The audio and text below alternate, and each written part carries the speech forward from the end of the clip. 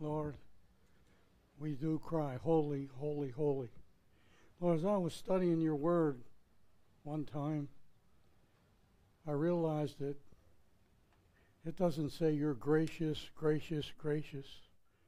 It doesn't say that you're humble, humble, humble. It doesn't say you're full of mercy, mercy, mercy. But what it does say, you are holy, holy, holy. Several times in Scriptures, Lord. And we, your people, cry out to you today. You are holy, holy, holy. And Father, we want to be holy. Holier than before we received you as Savior. Holy because we're made holy by your Son Jesus, his precious blood that was shed for us. And therefore, because of your righteousness that comes upon us, we are to live a holy life. Father, if I could repent for the whole church, I would do so. Not just this church, but the whole church of Christ around the world. I would do so. But Lord, it has to come from each individual. And they have to cry out, I want to be holy as you are holy. That's what the Scriptures say. Be holy as he is holy. And Paul even said he could do that really, is follow me as I follow Christ. Lord, today, Freedom Church and all that belong to it, cry out, we want your holiness in our life through your Son Jesus. So Father, let our hearts cry out for holiness as we walk in this dark world. Make us holy, to be seen as holy by the world around us, so that they too can desire you, the holy, holy, holy God. To you be the glory, Lord. Today we want to hear what your Holy Spirit says to the church. Open our ears, open our eyes, open our hearts to hear what you have to say. And Lord, don't let us just think that this is black ink on white paper. This is your words on white paper. Today, Lord, meet us where we're at, whether we be online or whether we be in this church today. In Jesus' name we pray. Amen. You may be seated, church. You know, it really dawned on me just a couple weeks ago, that Jesus is holy. I mean, God is holy, holy, holy. No place else in Scripture 3 times. That tells us the priority that God wants for us, to be holy, holy, holy, through his Son, Jesus Christ. So, today, for those online, you just tuned in. You're listening to Freedom Church at the Palm Beaches, and I'm Pastor Joe Trapani. We're glad you're here. We're here every Sunday at 10 a.m. So you're probably on our website. If you aren't, I'm going to give it to you anyhow, in case you want to. It's freedomchurchpb.org. freedomchurchpb.org. And the PB stands for Palm Beach, because that's where we're at. We're at 2810 High Paluxo Road, Lantana, Florida, 33462. And if you're on I-95, if you're local, you go west on High Paluxo Road, and we're a quarter of a mile west on the right. If you go to Congress Avenue, you went too far. So go back about a quarter or half a mile and look on the north side this time. But also, we're here every Sunday at 10 a.m., so invite your friends next week to watch online if you're out of state. And we have a lot of people that do that, even in different countries. And we thank the Lord for all that. It's an opportunity to reach the world. You can, when you're on our website, you can read about what we believe in. We're a full gospel, Bible-believing church. I don't pass up the hard passages like Romans chapter 1 that we went through a few months ago. It's a tough chapter. And it tells you that we as people really are to be holy, holy, holy, and not flaunt our sin, whatever it may be. And it tackles, in that chapter tackles sodomy and adultery and all that kind of stuff. And we can't flaunt it. We're to repent of it. You can believe our beliefs. You can find our address. You can see our list of ministries. You can watch past services, and you can even donate online should you feel led to by the Lord. If you have a question, you can call me up at Freedom Church or 561-601-1130. 561-601-1130, and I'll be glad to take your calls. Let's see. I wanted to, for those that just tuned in, I wrote a book. It's called About Face. It's a wake-up call for the church. You know, you can go to Ulon Press. It's Xulon, and they can send you out a copy for a price. Also, you can go to Barnes & Noble or site or Amazon site, and you can purchase the book. It's a wake-up call for the church, so it's something that's needed today. Something that is needed today for the church. It's 10 years in the making. Like I just sat down 2 weeks ago to write it up. I sat down 10 years ago and kept on adding and subtracting and pure, editing and all that kind of stuff. There's some nice pictures in here. You know, it's really good pictures. I had to have them, brought up in their DPIs to get them into the book. Front cover tells it all. There's a soldier standing in front of a mirror. That's a woman soldier, and she's dressed in civilian clothes, but as she looks in the mirror, she is a soldier dressed in fatigues. And that's us. If you're Christ, you are in Christ, you are a soldier. And being a soldier of Christ, you might be dressed just like you are. You could have sandals and shorts and a hardtop hat, or you're a soldier. You forgot you're a soldier. One way or the other, you're a soldier for Christ. And our captain is Jesus Christ. It's an 8-chapter book. It's about 180 pages long. You please buy it and read it, because I believe it really is a wake-up call for the church. Okay? Let's see. That's about it. So one more thing, really, is I'd like to bring Max up here. Max, come on up here.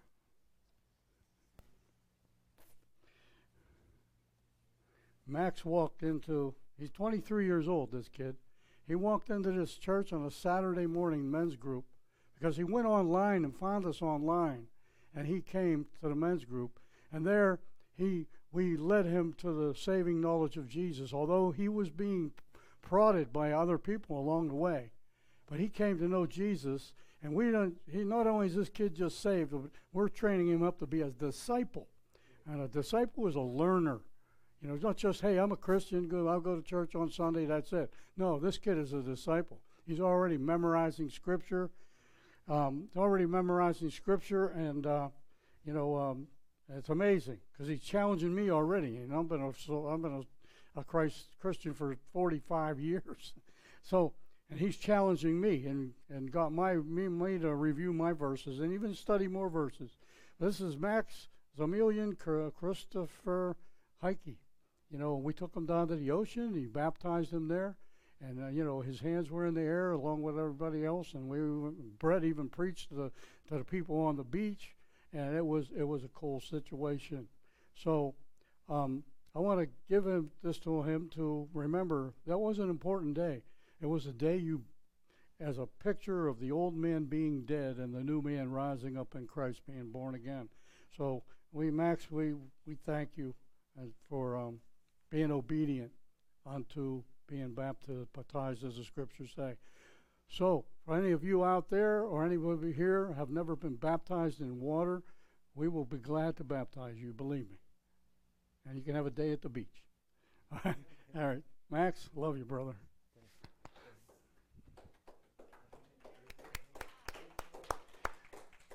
Now, Brownser was with him, and he got baptized, but I just found out he moved. I don't know where to. I was going to present it to him. Actually, Matt, I gave it to you. If you're going to see him, yeah, maybe you could give it to him, or if you don't think you'll see him, I'll leave it here at the church, and we can give it to him if he ever comes back. I don't know where he moved to, but we're going to find out shortly. Anyway, as I said to everybody online, before, or everybody in church, at the first announcement, we're in Matthew chapter 14. So grab your Bibles, turn to Matthew chapter 14. We studied the first 21 verses last week. We're going to move into chapter 14, verse 22 of the Scriptures, and we're going to read to the end of the chapter. I don't think I'm going to get to the end of the chapter today, but if I do, that's fine. If not, we're going to continue next week. This message today is really about the storms of life. You know, that's what I titled it. Reasons for why God allows storms in our life. Reasons why God allows storms in our life. So I'm going to read from the New King James Version right here. And I'm going to read to the end of the chapter. I only think we're going to get to verse, halfway through this. But anyway, let's read the whole chapter since we know, we'll see the whole thing. Verse 22. After he fed the 5,000, chapter 20, verse 21, just so you know that. Verse 22 says this: Immediately Jesus made his disciples get into a boat and go before him to the other side, while he sent the multitudes away. Remember, there's probably 12,000 people there that Jesus fed for 5,000. And when he had sent the multitudes away, he went up on the mountain by himself to pray. Now when evening came, he was alone there, but the boat was now in the middle of the sea, tossed by the waves, for the wind was contrary. Now in the fourth watch of the night, Jesus went to them, walking on the sea. And when the disciples saw him walking on the sea, they were troubled, saying, "It is a ghost," and they cried out for fear. But immediately Jesus spoke to them, saying, "Be of good cheer. It is I. Do not be afraid." And said, "Lord," Peter said, if it is you, command me to come on the water to you." So he went. He said, "Come." And when Peter had come down out of the boat, he walked on the water to go to Jesus. And when he saw the winds were boisterous, he was afraid and began to sink, and he cried out, saying, "Lord, save me." And immediately Jesus stretched out his hand and caught him and said to him, "O you of little faith, why did you doubt?" And when they got into the boat, the wind ceased. Then those who were in the boat came and worshipped him, saying, "Truly you are the Son of God." When they had crossed over, they came to land, the land of Gennesaret. And when the men of the place recognized him, they sent out into the surrounding regions, brought him all who were sick, and begged him that they might only touch the hem of his garment, and as many as touched it were made perfectly well. It's a beautiful chapter. People talk about this all the time. This is a reference to the storms of life, in life. But let me tell you this. John chapter 6 says, and we didn't study there lately, but in John chapter 6, verse 15, the people wanted to make Jesus king. Of course, he didn't want nothing to do with it. He was already a king. They just didn't know it, okay? They thought his kingdom was an earthly kingdom, and he was going to institute institute a rebellion, basically. And that wasn't what Jesus was all about. So Jesus made his disciples get into the boat. Figure now, he sent them off, and he said, "Until I meet you on the other side." That's what he said in the verses that we just read. "I wait, and I will meet you on the other side." So they had a command with a promise. And we too have many commands in the Bible. Some scholars estimate, I went online to find this out, the promises in the Bible are said to be about 3,000, all the way up to 3,553. That's on the internet. Some people say there's over 8,000 in the King James versions. And we even find out that there's 750 promises, commands with a promise in the New Testament alone in the King James version. Jesus gave them a command and a promise. He gave them the command to get in the boat, go over the other side, and he promised to meet them. But we're going to find out what happened as we go on. The promise is that they will make it to the other side, because he was going to meet them there. They seem to forget that promise. Jesus told them, go to the other side. So he went up on the mountain and began to pray. So Jesus gets into seclusion. He needs to talk to the Father, and so do you and I. We need to talk to our Father. And I mentioned last week, every time Jesus prayed, he didn't bow his head and close his eyes. He actually looked up to heaven. And where we get that, I don't know. I mean, I do it myself. Sometimes I leave them open. So you can pray with your eyes open. You can pray with your eyes closed. You can pray with your knees bowed. You can pray in your seat with your heart bowed and your knees bowed. You know, you can pray anyway. God loves you, and he wants to hear from you. He sent them in the boat. He told them that he would be with them on the other side. And he went up the mountain to pray. If you remember last chapter, we found out that John the Baptist was reported to him that he was executed by Herod Antipas. So verse 24, but the boat was now in the middle of the sea. When Jesus was up on the mountain praying, the boat was in the middle of the sea. 5 of the disciples, now remember, are fishermen. They know all about storms. They know all about boats. The boat was in the middle of the sea. The Sea of Galilee is about 7 to 8 miles across. They're in the middle. They're about 4 miles out. It's dark. It's the middle of the night.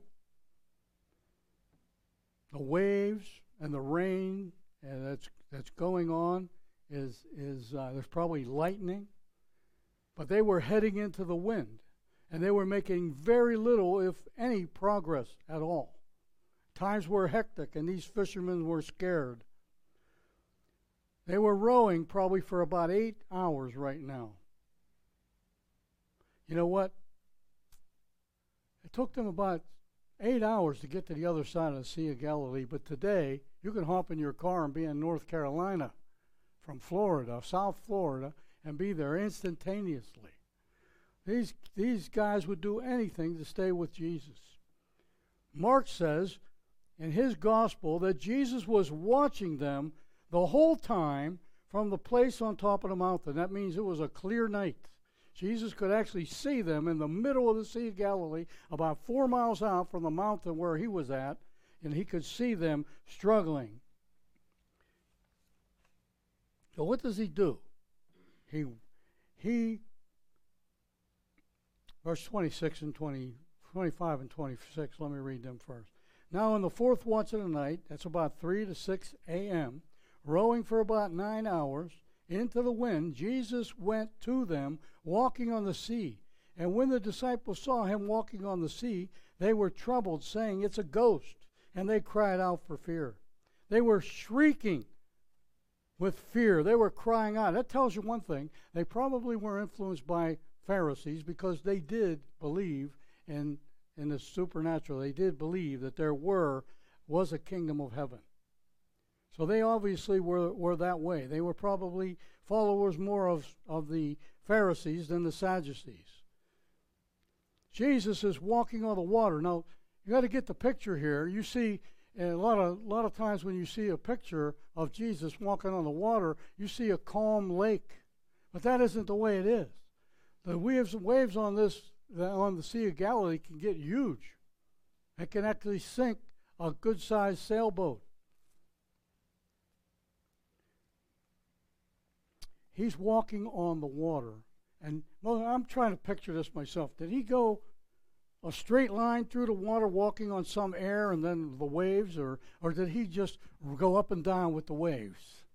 I don't know. All I know is there was chaos, there was disorder, and there was most likely headed for death if people get caught in that. And Jesus is walking on top of chaos, disorder. He's walking on disorder. It's amazing what God can do. But immediately he spoke to them, saying, "Be of good cheer, it is I." Literally, here's what Jesus says: "Be of good cheer, it is I am," his name.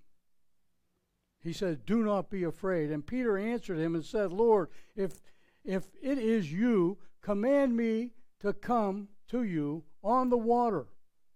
Note, here it's important that Peter is stepping out in faith. The other 11 disciples are still in the boat.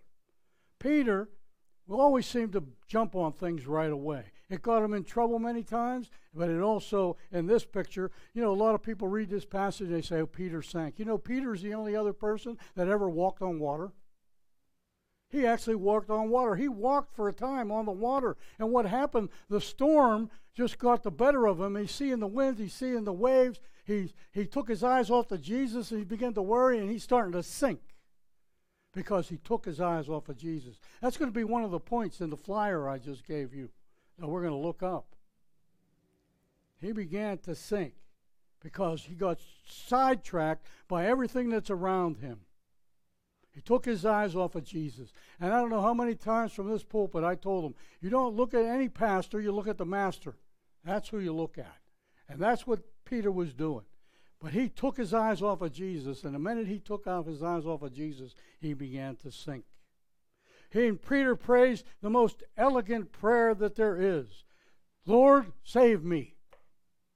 You know what? If you don't know Jesus Christ as your Savior, here's what you need to do. Cry out to him with your whole heart, not your head.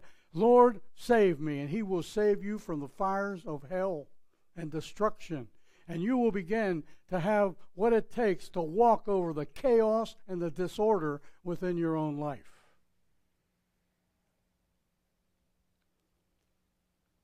And when the disciples saw him walking on the sea, they were troubled, saying, "It's a ghost." And they cried out for fear. They're scared to death. But Peter says, if it's you, command me to come out to you. So Peter steps out of the boat, gets down, and walks on the water to go to Jesus. And that tells you something right there. And if you're in a storm, the safest place to go is to be with Jesus. That's where you need to be. That's why you got to keep your eyes on Jesus. If Peter had to take his eyes off of Jesus and begin to worry about the chaos and the disorder, because the waves are probably rolling and rough and going this way and that way. There was wind, so this wasn't a rolling wave. This was slashing waves coming from any different direction. He got his eyes off of Jesus and he began to sink. It says here in verse 30 that he saw that the wind was boisterous. He was afraid and began to sink. And he cried out, "Lord, save me." And that's what you need to do. That's what every American needs to do. That's what every African needs to do. That's what every Japanese person needs to do. We all need to cry out to Jesus, "Save me," whether what country you are in. Here's 4 steps that can happen if you lose faith.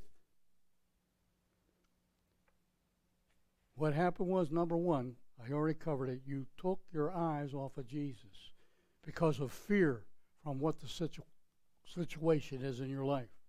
He began to focus, and you began to focus on the elements around you instead of the Lord who's before you.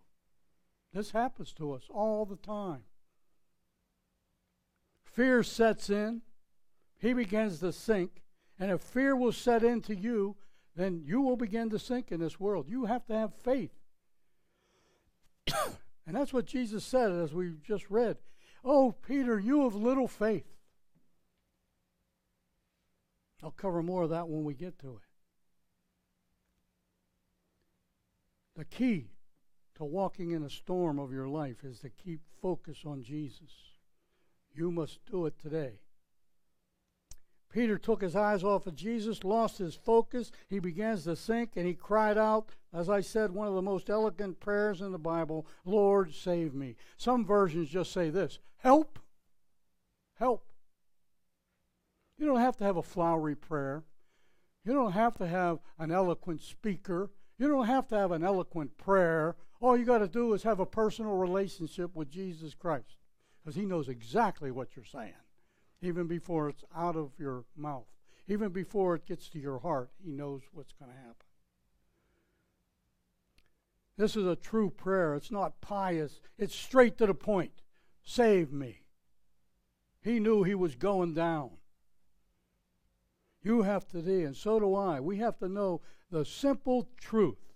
And as we read to the end of this chapter, when he got to the other side, all these people wanted to do, they knew all they had to do was touch the hem of his garment, which was most likely told about the woman who touched his garment and was healed of her 12-year bat with an issue of blood, making her an unclean woman. Peter, for a short time, walks on water, but then he takes his eyes off of Jesus. Verse 31 through 33. The end of the chapter, almost. And immediately Jesus stretched out his hand. How quickly? Immediately. He stretched out his hand. That's how quick God hears your prayer. Immediately. He stuck out his hand and caught him and said to him, "Oh, you of little faith, why did you doubt?" And when they had got into the boat, when he had got into the boat, the wind ceased. And they said this, "Truly, you are the Son of God." Number one, you got to ask, keep focus on Jesus. You got to ask Jesus into your boat that's sinking or to your storm that's trashing you. And you have to have faith. Faith. Faith moves mountains, as you well know. Why do we doubt? Listen, you've been a Christian, who knows, 50, 60 years, or maybe just a year. 45 years for me. I think I had more faith when I was a new believer. I really do. We're supposed to grow in grace and the knowledge of Jesus Christ. We're supposed to have faith that moves mountains. Today, when I pray, back when I was younger Christian, when mountains were moved out of my way. I got to say that. It was like God had your hand and he's walking through it. But as you grow in the Lord no longer, you're a toddler now in the Lord, and the toddler is told to come walk to Daddy. You got to walk on your own. And that's what we have to have, growth in our faith. As a young person goes to be a teenager, he has to have his own faith. He can't hitchhike on his mother or father's faith. He has to have his own faith. But as I became a teenager in the Lord, I start learning scriptures, and people are telling me, well, God doesn't always do this, and he don't always do that. And that may or may not be true, but it hindered my faith. I mentioned before, I had a neighbor 2 doors up the street. She was blind. She was born blind. And I actually, with other people, laid my hands on her and prayed that she would see. I really thought she would see. But you know what? She passed away a few years ago, and I know that she never saw. But as far as I was concerned, I was to have faith that God can heal her and give her sight. Today, I hesitate. Why? I'm supposed to be growing in grace and the knowledge of Jesus Christ. As you get grown up in the church, people come to you and say, well, God doesn't always heal. I check the scriptures and I see here that everybody that touched Jesus was made perfectly well. I think of Psalm 103, bless the Lord, O my soul, and forget not all his benefits, who forgives all your sins, who heals all your diseases, and delivers your life from the pit. Which verses am I going to focus on?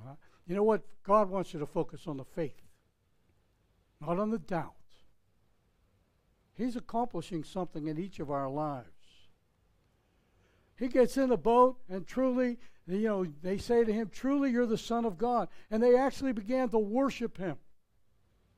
Everybody else, all angels, when they came to earth and people tried to bow down before them, they said, get up, I'm just a servant of God like you.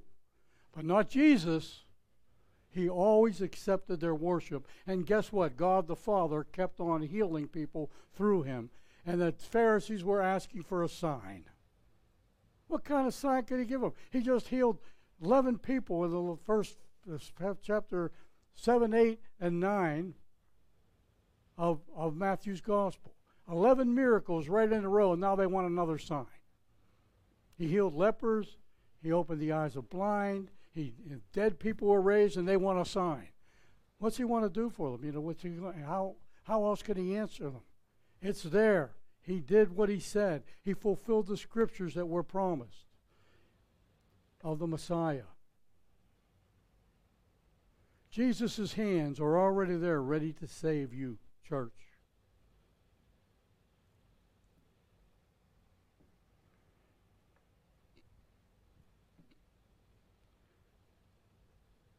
Can a woman forget her suckling child, that she should not have compassion on the son of her womb? Yea, these may forget, yet, here's God speaking, I will never forget you. I have you engraved on the palms of my hand. Thy walls are always continually before me. Isaiah 59, verse 1. You should know this verse. The Lord's hand is not so short that he cannot save. Did you notice that when Jesus reached out his hand, it wasn't like the Fantastic Four you see on TV where his arm got longer. Peter was right there, right in front of him, face to face, and he began to sink. And God, the Lord was right there, and his hand is not so short that he cannot save. He might be in heaven interceding for you right now, which is where he's at, but he can still save you. His arm is not so short that he cannot save, nor his ear so dull that he cannot hear. Remember Hagar? Remember Hagar? You remember her. The day Isaac was weaned or circumcised. I forget. Weaned or circumcised. I'm not sure. I forget. But Hagar was put out because Sarah got very jealous. And Ishmael was taunting Isaac. And the Lord put her out. Abraham sent her away. He put her at Sarah's discretion. She said, I want her out of this house. She went into the desert. She was only given a bunch of water and food for maybe a couple of days. She's out there in trouble. Out there in trouble.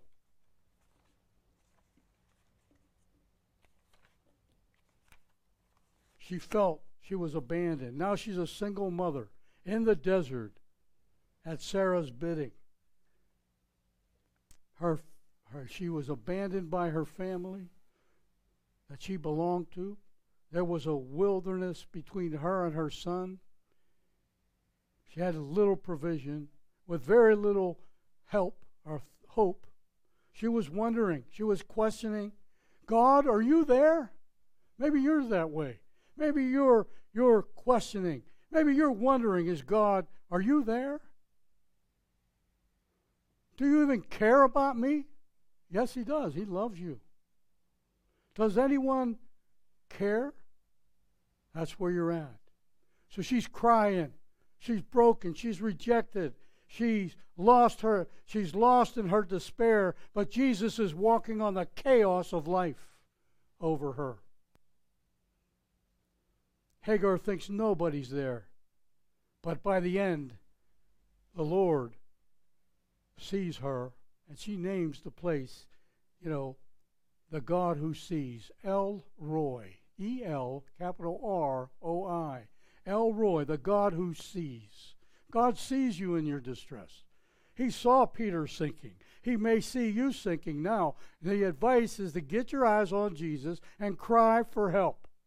That's what we need to do, just like Hagar.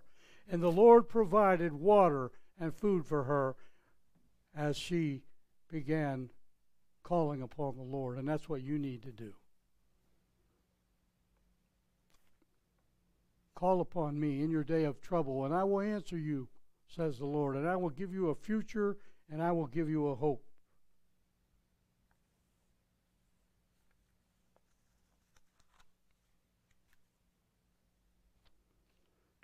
So don't have faith. Don't not have faith. You have to have faith. Why do we doubt these things when we're in the storms of life? As soon as they got into the boat, Peter and Jesus, the wind ceases. Back in chapter 8 he rebuked the wind and the sea. And when he got into the boat, they were immediately at dry land. And again, they were in the center of the Sea of Galilee. When they get into the boat, two miracles happen. Number one, the storm stops. In John chapter 6, immediately they came to the shore. As soon as Jesus stepped in the boat, they were like 4 miles ahead already, on dry land. And that's what can happen. With God in your storm, He can take you out of the storm just like that and put your feet on dry land. When the Egyptians were at the Red Sea, when Abraham or Moses was at the Red Sea, Pharaoh was chasing them to destroy them. They found themselves in a bad situation. They had a mountain on the north, a mountain on the south. They had the Red Sea in front of them, and the Egyptian army is coming from the west and coming at them. And God parts the waters and holds back the Egyptian army with fire. Parts the water, and now that chaos of the Red Sea is gone. The flowing lake splits, and all of a sudden, there's dry land. And the Hebrews just walked across under the water. God stopped the chaos and the disorder that was before them, and He can do that with you. You might feel trapped, but there's a way out, and the way out is calling upon Jesus. But you have to have faith. Peter had faith, and for a time he walked on the waters. And when they came to dry land, after they had crossed over, they came to the land of Gennesaret. And when the men of that place recognized him, they sent out into the surrounding regions, brought to him all who were sick, and begged him that they might only touch the hem of his garment, and as many as touched it were made well. As many as touched it. Not just some people, as many as touched it. But guess what? That touch that you're stretching for his garments is faith that makes you come out of the problem. So listen, in your flyer that you got there before you, on the one side it says 3 types of storms. And we're going to do this page. And then there's 6 reasons why God allows storms. We'll probably catch up next week on the remaining verses. But this study is 3 types of storms, 6 reasons why God allows storms in our life, 4 principles to learn in the storm, and 7 things about the storms of life. There's 3 types of storms. You got to understand this. There's a storm you can hide from. You can hide from the storm. How about this one? Hide me under the shelter of your wing. You can seek shelter under the wings of the Lord, like a mother hen gathers her chicks and guards them as a predator might come to get them. You are guarded. You're in God's shadow. The enemy can't see you because you're hiding in God. God's still there, and He is really all you need. We actually sang it today. Jesus is the answer to every question. Jesus is the answer to every problem. You are my help. And where it comes from, Jesus is the answer. Jesus is the answer to all your problems. You got to invite Him into your boat. You got to invite Him into your storm. And I guarantee you, the storm will be quickened to an end, just like the boat was on the other side of the lake as soon as Jesus stepped into it. So there's storms that you can hide from. There's storms that you can rebuke. What did Jesus do in Matthew chapter 8? He rebuked the winds and the sea. He said, "Hush, be still." And it was hushed, and it was still.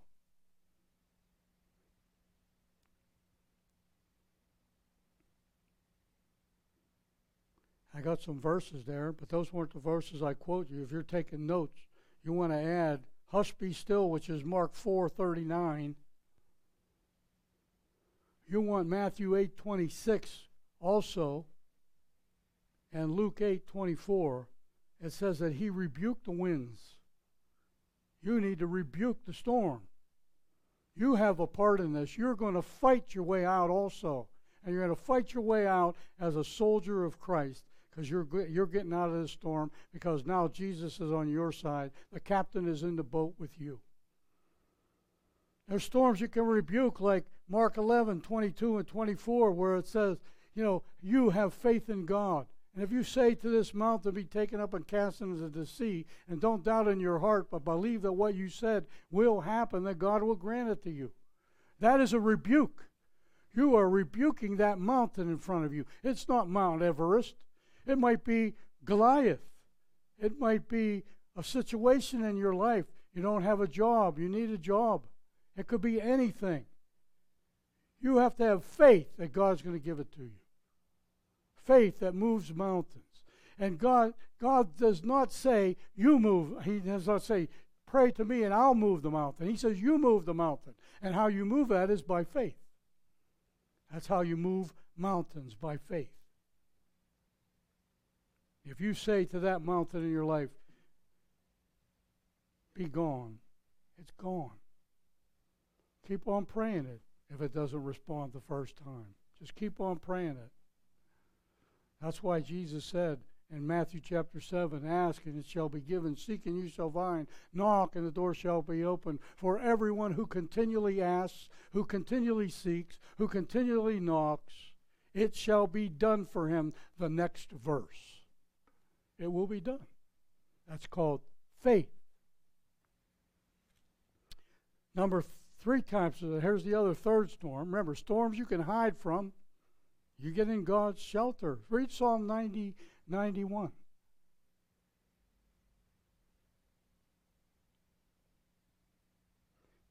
There's storms you can rebuke. It could be demonic activity in your life at that point. And there's storms you must endure. You must endure some storms for a while. Ephesians 6:13 and 14 says, take up the whole armor of God, that you may be able to withstand in the evil day. Sometimes you have to, be in the storm. Jesus knew there was a storm coming, but yet he sent the disciples into the storm. You know what? But he left them a promise, and we have all kind of promises in the Bible, over 3,000 of them. He left them a promise. You go to the other side, and I'll be there. I'll see you there.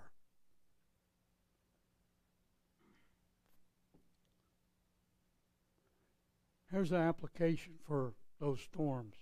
Number 1, a storm will build you up or it'll tear you down. Which side are you going to go with? It'll build you up. Storms will build you up. I could tell you a number of situations in my life. It built me up. The storms in my life led me to Bible college. and out of the depravity of a halfway Christian, a lukewarm Christian. It settled me down. That storm just put me right where I should have been all along. Storms strengthen you and they don't destroy you. Your faith will grow. Storm can strengthen or it can destroy you.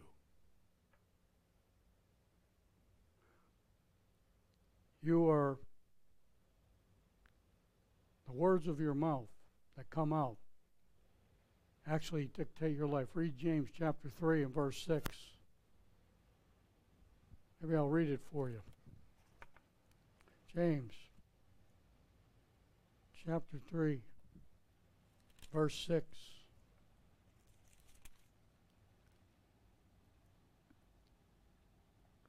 Indeed, let's go up to verse 6. I was reading in the third verse.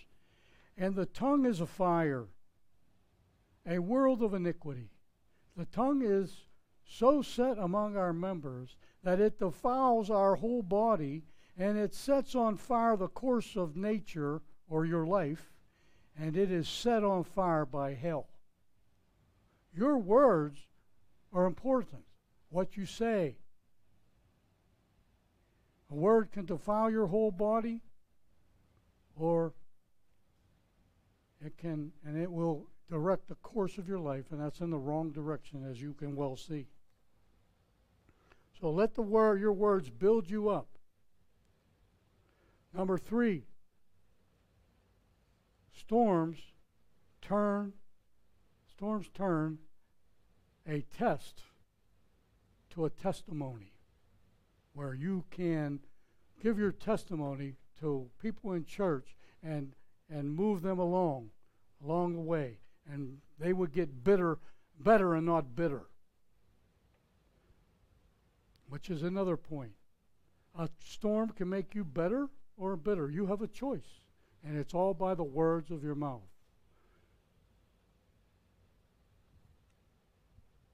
Number 5, it turns a trial into a triumph. I was triumphant through that trial. I'm not saying it because of me, but the big trial that I went through, God made me triumphant, and He strengthened me. And instead of a halfway lukewarm Christian, which Jesus is going to spit out of His mouth, He led me to a fire red hot Christian. He turns a trial into a triumph. And I'm here to tell you now that God causes all things to work together for the good. If you love Him and you're called according to a purpose, there's a condition. Do you see that? A lot of people quote that verse, but they don't get the conditions.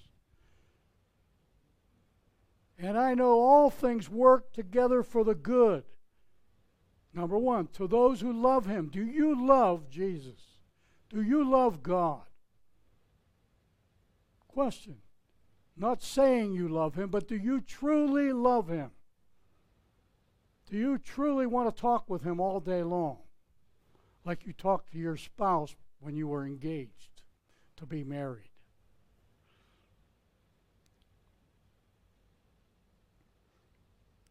You can have a personal relationship with Him, not something, hey, God, try to make a bargain with God. It don't work. You can't bargain with God. He wants you to know Him, to seek Him with your whole heart. Number 6, He turns the victim that the devil was making you into a victor. You're not now a victim, you're a victor. And you have victory through Christ. Remember, the same Spirit that raised Jesus from the dead lives in you.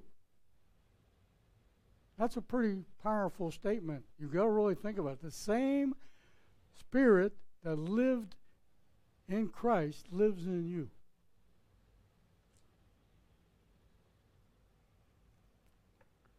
Every one of us will face storms of testing. Every one of us. Not some of us. You will be tested. Not tempted If you're being tempted, that's the devil. Because there's no condemnation to those who are in Christ Jesus. And also, you have to be called according to his purpose. You have to be fulfilling what God called you to do as a believer. A lot of believers just sit in church and go to church every Sunday, maybe even midweek, maybe even evening services. But on Monday morning, they're the same individual they were, and not the same person that went to church on Sunday.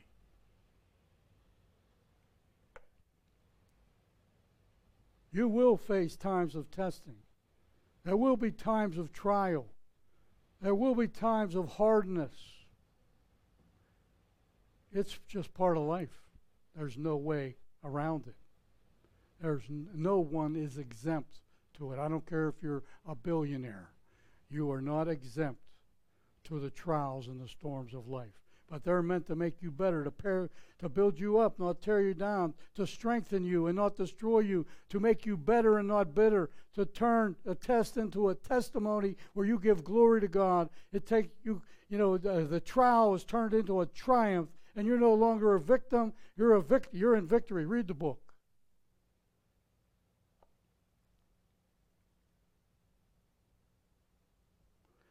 James 1:2.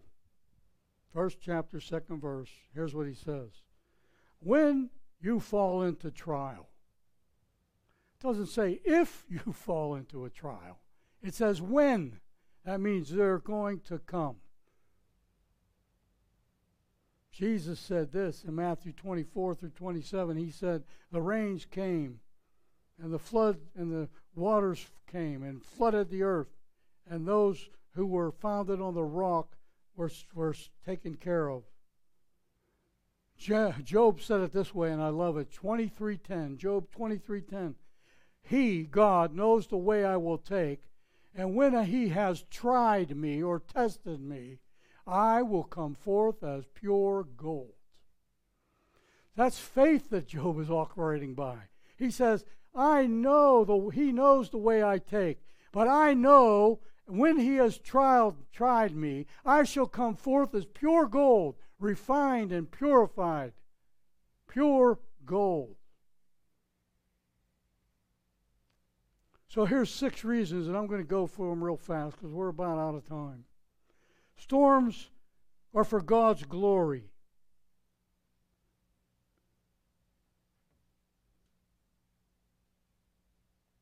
In Isaiah 42, verse 8, it says, here's what God says, I am the Lord.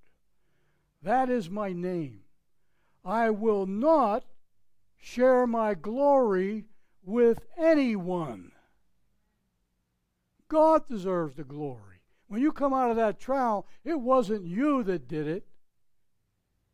It was God who did it. One person came up to me a few years back and they said, if it wasn't for me, you wouldn't be a pastor. I said, well, you meant to destroy. God made better. You meant it for evil, but God meant it for good. Storms are for your correction. You know what? Jonah was thrown overboard because he was told to go to Nineveh and he hopped the boat going in the other direction. So it was to correct Jonah. God told Jonah to go to Nineveh and preach the gospel, and he went the other way. So this trial for Jonah was for his correction. There's also storms of perfection.